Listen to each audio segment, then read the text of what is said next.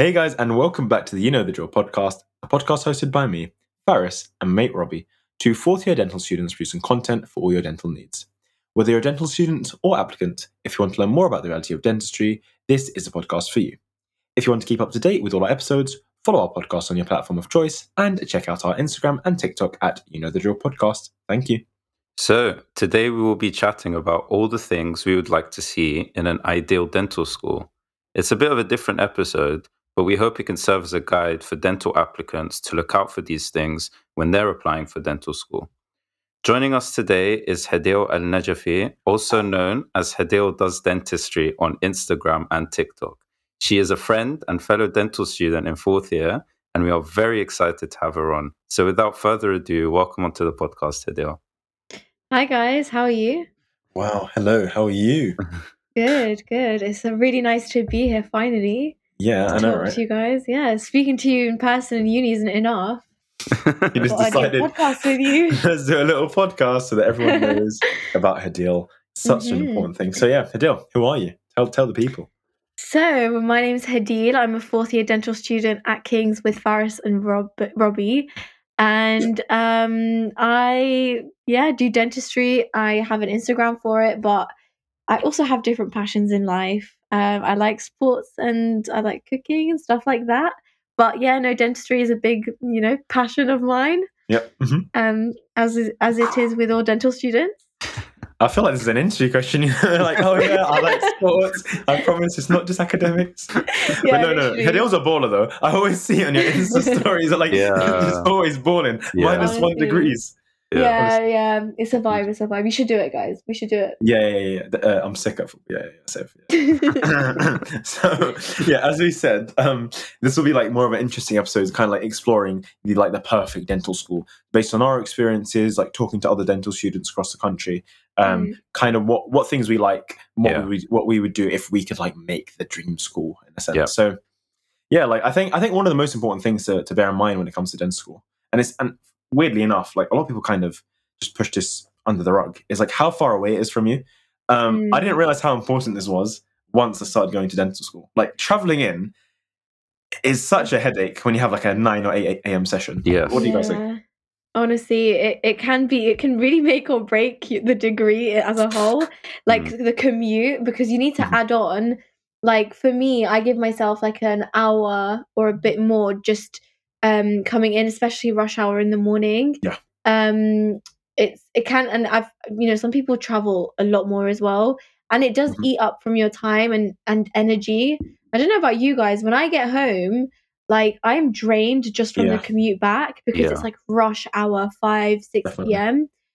So it definitely does impact like your plans after uni. You just have to like, it's something that I feel like is definitely like not like people maybe not consider it, but it definitely does play a major role in, I think, choosing your dental school. Yeah. What do you guys think? If I had to opt for a long commute or living close, I'd say living close is definitely my choice, just because commuting for me is so long and it's so time consuming, and I know I could spend that time at home or in the library or something being more productive and doing work or going out, motives, etc. So that's why I'd lean towards living close, but also the commute does have some benefits, I think. It's your time to like chill out, listen to music, look at the scenery. If you're not on the ground, read the book. I want to quickly interject though, because I just realized the first thing Robbie said was more time at the library, and then after he mentioned the motives.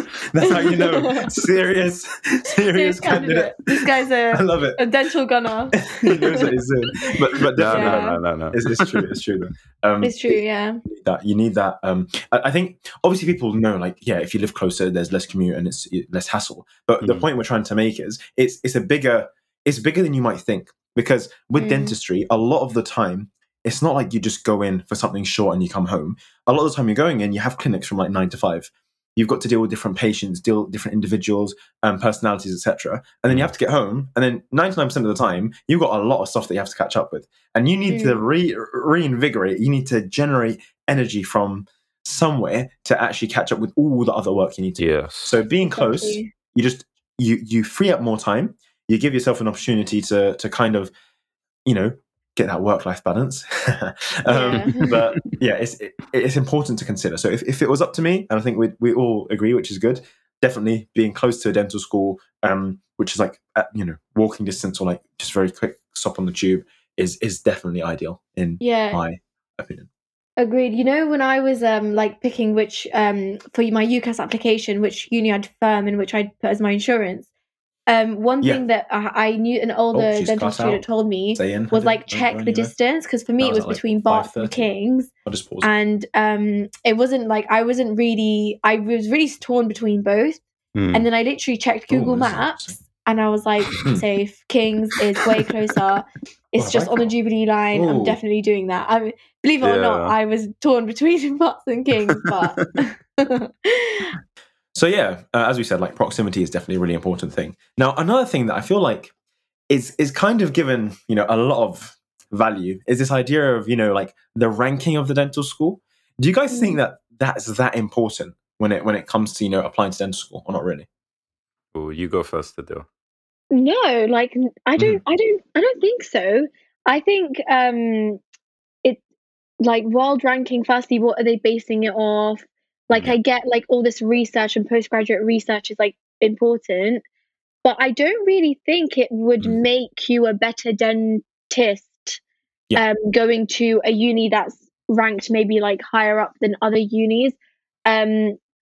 Although I think, for example, being at a dental school that's ranked like pretty high up in the world, you're being taught by people who are very like forward thinkers and very like out there with their ideas and their teaching, and you're being taught the newest of things which maybe other unis don't teach you. And actually, I think Kings have that.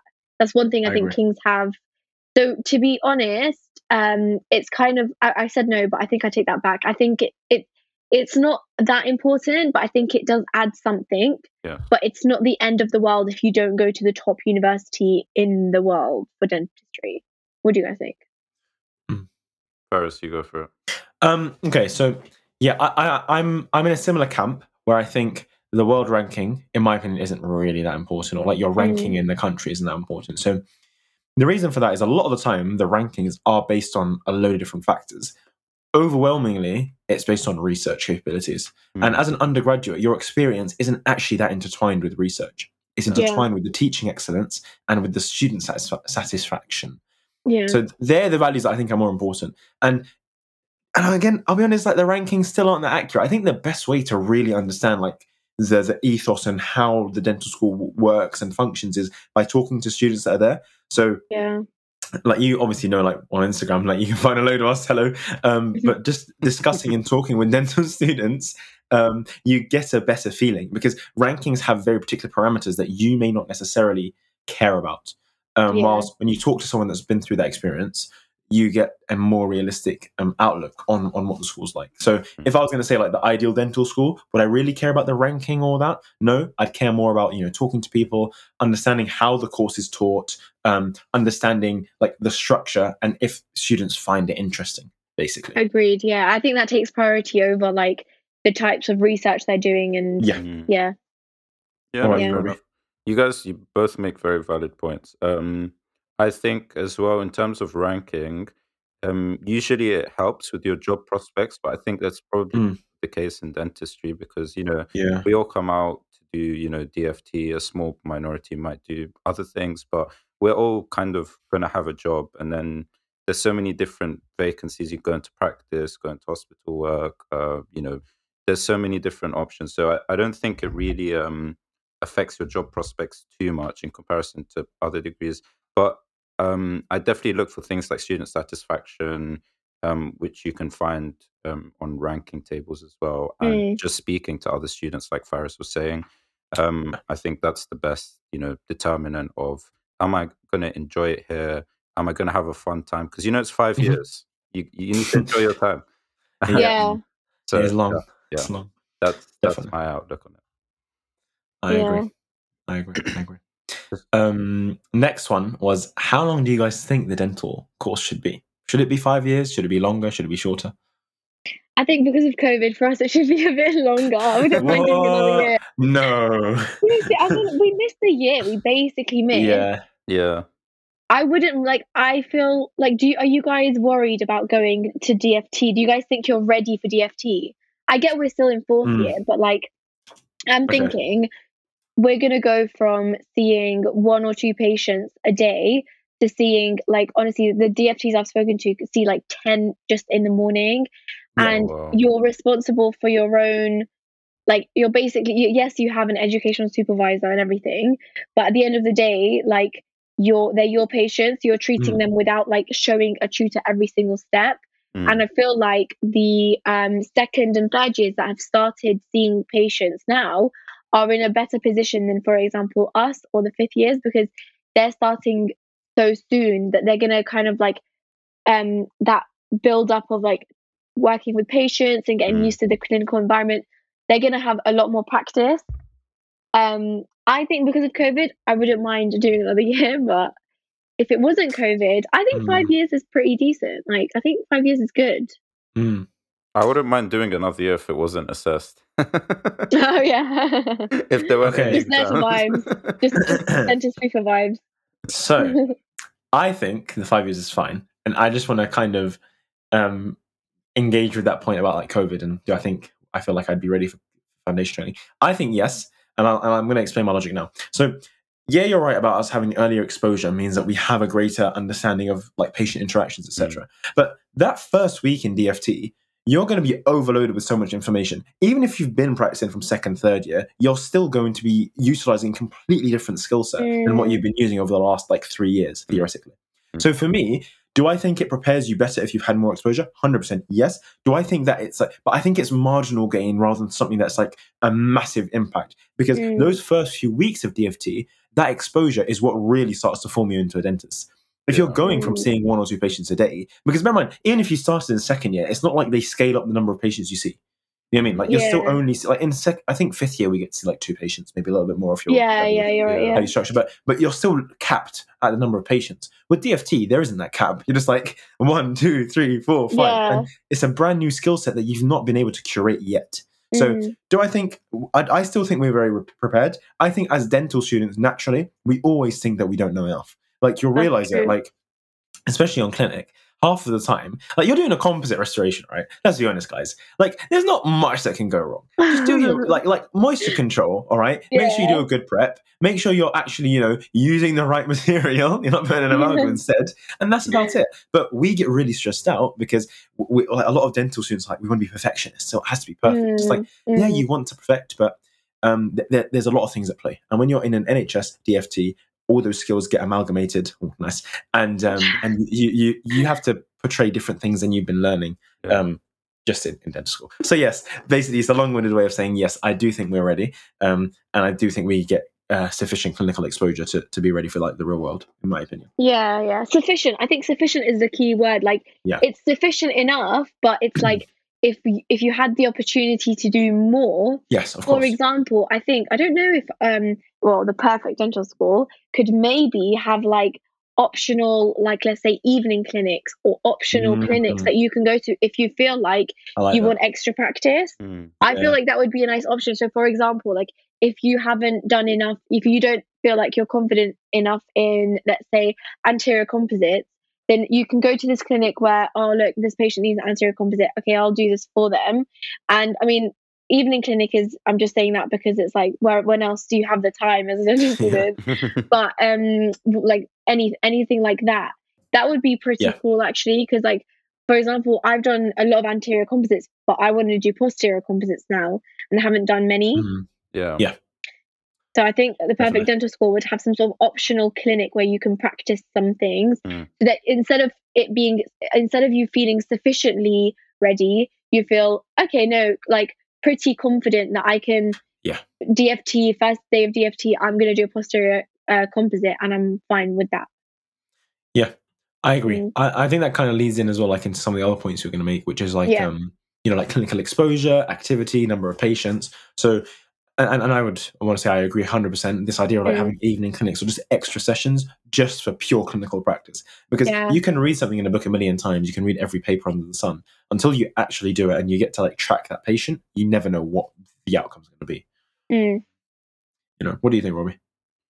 I agree. To be fair, I think the ideal dental school would be able to allow you to get as much practice as you need to become fully confident. But you know, as the dental schools in the UK are at the moment, they just have to bring us to a safe beginner level. That's the term that's often used, and that's the requirement from the General Dental Council, safe beginners. But interesting point that Hadil made about not feeling ready, and then Faris, you said you do feel ready. I think it's important to stress that with reduced clinical exposure, there's a risk that when you come out, you're, as a foundation dentist, you're still susceptible to litigation, which is very, very important, because if you make a mistake, then it can cause a whole raft of problems. So you can be sued, you can get into issues, hearings, all of that. So that's a big issue of not having enough clinical exposure due to COVID, which is why I think if I had the option for another year without exams, I'd definitely do that. Fair enough. So, okay, moving on now.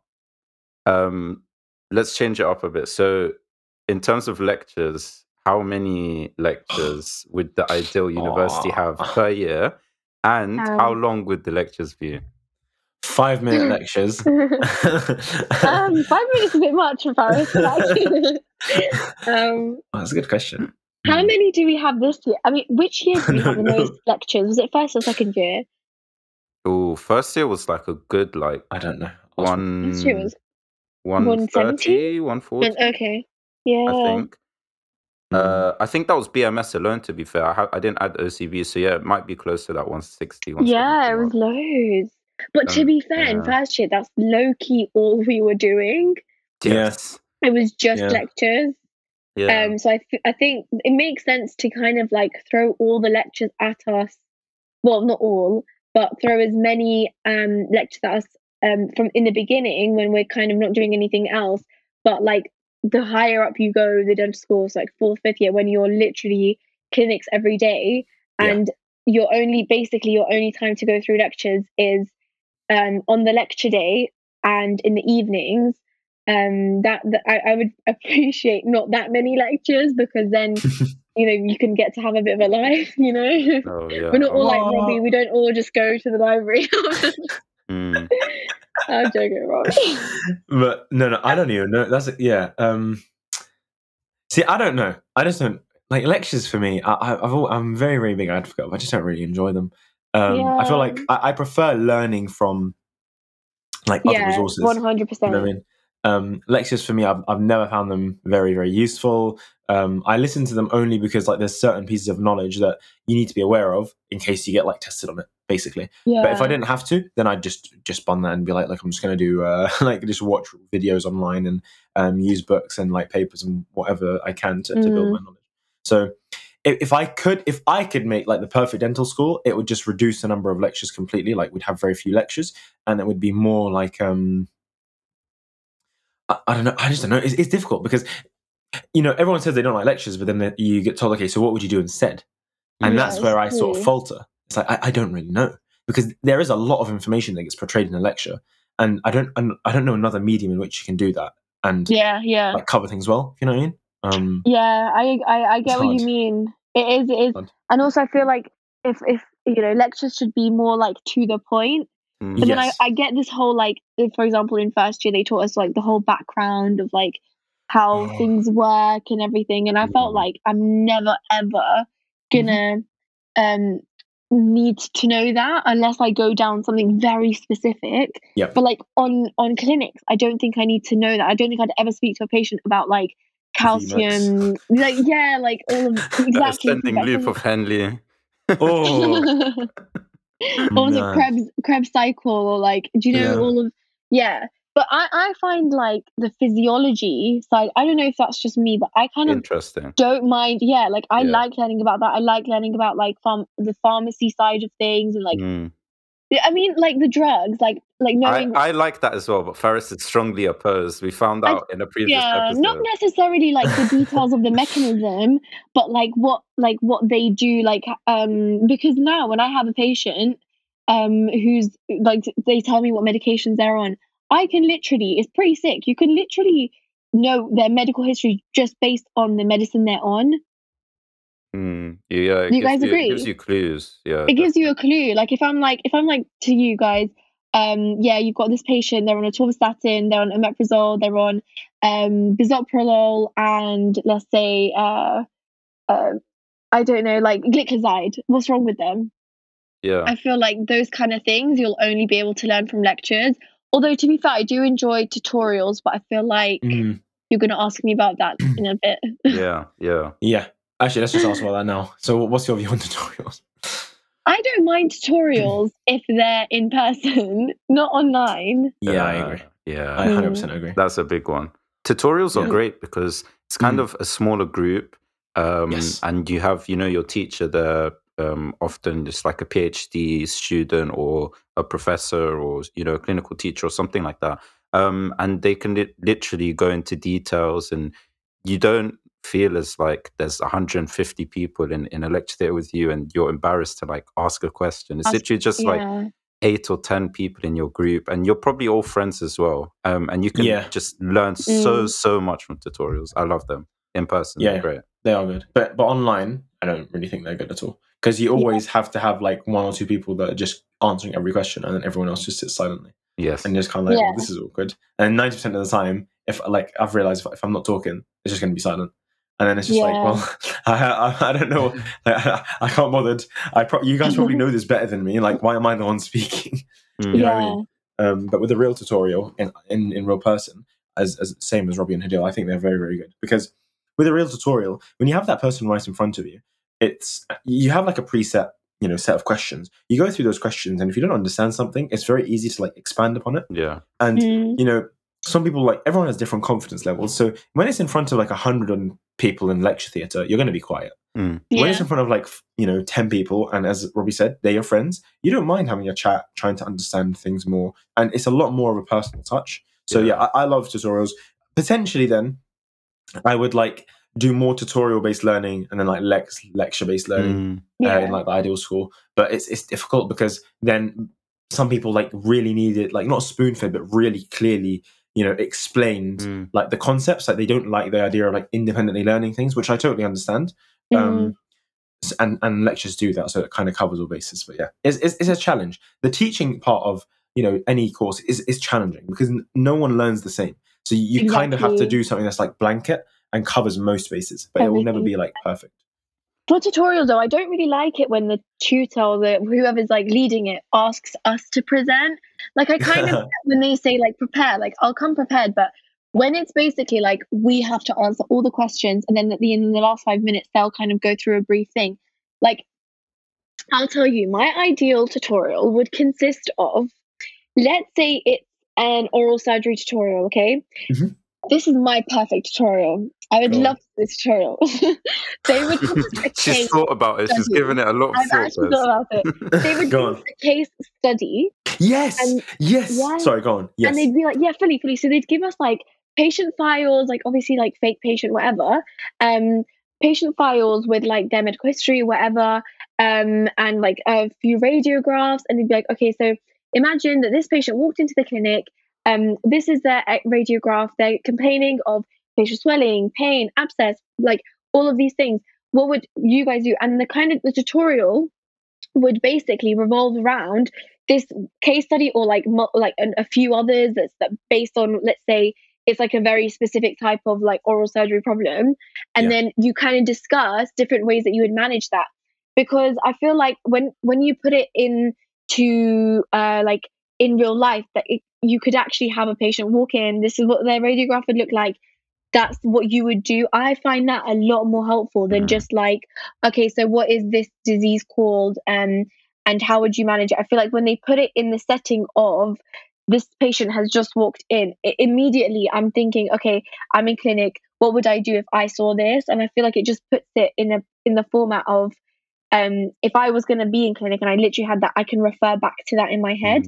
And then it turns into more of a discussion rather than like a teaching thing. But obviously it's a discussion that is, the objective is to learn from it, which is fine. So it's like, if you don't know the answer, then your tutor will hopefully go over it with you. Yeah. What do you guys think? I think that would be sick. Like, even because that would work for cons, that would work for perio, that would work for Everything. peds. Yeah. No, I think it's a really great idea. Case based learning.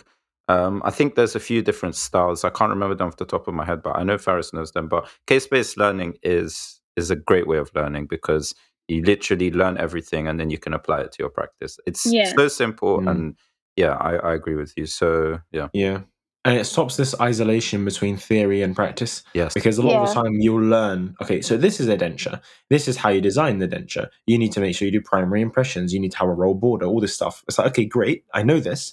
But unless I see it in real life, I can't visualize it. 100%. Like, I remember we get given concepts in dentistry, because dentistry has a lot of like theory and like very particular steps you need to do.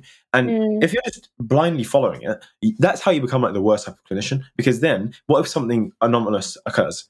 If you don't really understand why you're doing each step, you can't fix the problem. So with case-based learning, they can give you scenarios, in our ideal dental school, where you're creating cases that are more complex, that have different problems that you may not have considered before. And as a result, you start creating interesting solutions that you can then refer to when you have a real patient in the chair.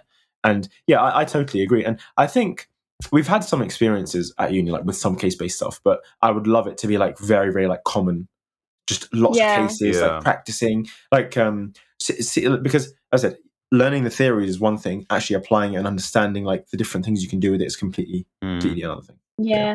I know some dental schools actually, like Barts, I think for medicine, they do have they're very evidence-based learning, if I'm not mistaken. Yeah, problem-based. Yeah, exactly. So I feel like if you're a dental applicant and you're this kind of learner, a learner that like you learn from real life scenarios rather than just like learning loads of like content and then having the theory behind it, I think look out for universities that are evidence or problem-based learning, because it would definitely like enhance your education. So agreed. I think it's important. Even though classically I'm not a big fan of problem-based learning, but there are some benefits to it. There are some benefits, definitely. And okay, this is one thing that I think is interesting. So obviously we go to the biggest dental school in the country. I think it's probably, like, in terms of numbers, might be it is. Is it biggest in Europe as well? Oh, I don't know Europe. I don't know about Europe, but definitely in the UK. Yeah, okay, let's say in the UK. Do you guys like having a small cohort, big cohort, or would you prefer like smaller, like less people in the year? How do you find it? Ooh. Smaller would obviously. Sorry, should I go first? No, go ahead. Yeah, I kind of get like why smaller would be better. Firstly, like, we're easier to manage. The bigger the university or the more there is in each year, then the more difficult to manage. Hence why we always have problems with timetabling and admin, etc., like stuff like that. So I think the benefits of having a smaller cohort is that we're easier to manage and things are a bit more organized. And also, I guess because there's less of us, let's say for the same amount of patients, we'd maybe be seeing more. But I do think because we're such a big dental school, we do get a lot more opportunities as well. Like, because we're in such a big hospital, like, then imagine we're accepting more patients as well. Like, I think if there was less of us, we would be accepting less patients, if that makes sense. Because there isn't enough people to see that many patients. Yeah. I get you. I think in my ideal school, it would be a small cohort. I feel like that way you kind of get to know everyone on the course. And I think the smaller the cohort, there's always going to be patients. So I think the smaller the cohort, the more clinical experience you'd get. And I think that is a big positive. So, yeah. What about you, Faris? Do Do you disagree? I feel like you're disagreeing. It's not that I disagree. It's just I don't think I have an opinion on this. I think because of like, I'll be honest, it's because I don't just talk to people on our course. You know what I mean? So like you get to know people like in like societies and stuff like that. So I feel like the actual size of the cohort I'm not too bothered about, because you kind of have your group of friends that you get close to. You have your like your dental group that you know and you're aware of, and then everything else doesn't really matter how big the cohort is. If it's 1,000 people, if it's 100 people, because you're not actively trying to get to know anyone anyway. If you know what I mean. Yeah. Like you kind of in the first year, obviously, like social. Oh my god, I want to make friends. After that, you kind of like know your people. You know, this is my group. This is how things are, and bish bash bosh. You know what I mean? So it's quite chill. I also think. Sorry, I think another thing is that like tutors. In terms of we're talking about tutors, I feel like we'd get more time, one-to-one time with our tutors, and our tutors would know us better if there was less of us. So ideally, I think on average, most. Other than us, I think a lot of other dental schools per year, there's maybe like 70 per year. Yeah, it's really small. Yeah, definitely. Which is literally like almost half the size of us. Yeah, it is. It is. We're we're a big dental school, but you know, I do like it's nice to have people around. I don't know. But, it's nice. But then sometimes it's like, wait, so you've been in. I was like, oh hi, who are you? Yeah, I've been in your year this first year. Yeah, oh right, sure. Yeah, it can be really awkward. Yeah, that is very true. Like, there's some people that I didn't realize were in our year until like maybe this year, and I was like, oh wow, nice to see you. I've seen you every year. Wait, you do dentistry? That's crazy. But yeah, okay. Well, let's end on this lot. Like, we'll do this very quickly, and then we'll give like the final question. So. This is obviously what everyone wants to hear. So what would exams look like? Do you guys like MCQ, or would you prefer like essays or a mix, OSCEs? How do you like it? Okay, I'll go first. So I think for like if they're trying to examine us on the background stuff, so the BMS and all of the stuff that we never really need, like we've never probably learned or spoken about to patients since we've learnt them in first year, all of those like lecture heavy stuff, I feel like MCQ is the fairest way they can examine us on that if they insist on examining us on those stuff, because it's like you do need to know, but you can kind of get like it's the easiest way. Like, don't you guys find MCQ is the easiest kind of examination type? Generally, yes. And then I think when it comes to clinical things, OSCEs, I would much prefer OSCEs than essays. I feel like I wouldn't mind like a real life OSCE.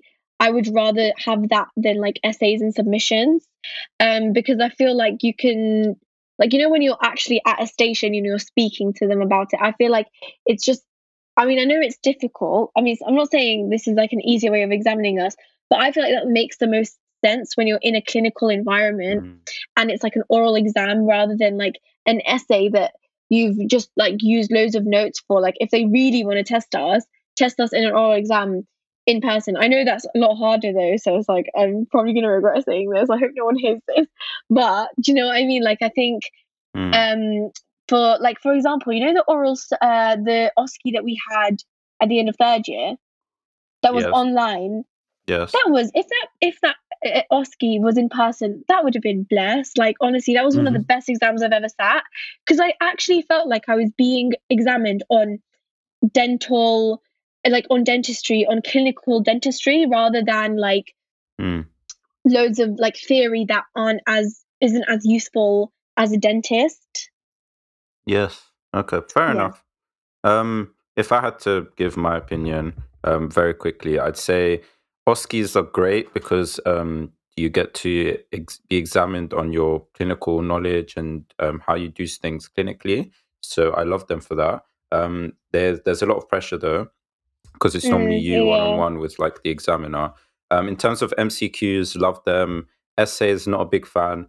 If there was like, in the years where there's a lot of lectures and stuff and a lot of content, I think the best way to test us would be MCQ, because majority of us would know, a lot of the content, a large volume of the content, but not in that much detail. I think if there's a year with slightly less lectures, then essays would probably be the best way to test us. And then final point is, I really like this concept of when you're given essay questions to prepare in advance, and then like on a day they'd pick one of the essay questions. For example, they could give you like 4 essay titles, and they'll be like, in a month's time we're going to select one of these essay titles and we want you to write it out. That forces you to kind of prep the questions beforehand. And I feel like when you get to prep questions online and use your resources, you really learn a topic so well. So it's for your own benefit as well. I really like that style. It's a bit of a niche thing, but yeah. And Faris, what about you?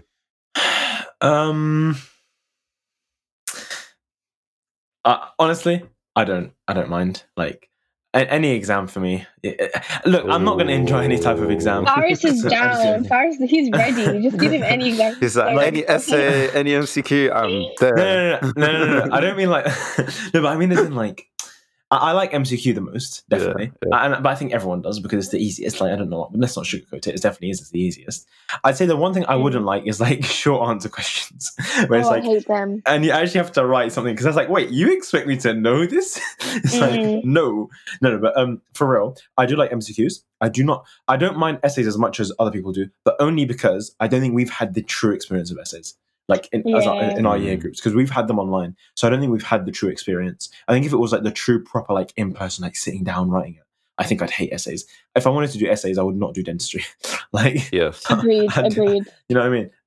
But yeah, generally speaking, I don't mind doing OSCEs. I think it's nice to do like clinical practice. I don't mind MCQs. With regards to the number of exams a year, I like how many exams we have a year currently. Like, we actually don't have that many exams a year, in my opinion. Like, we don't have many. Yeah.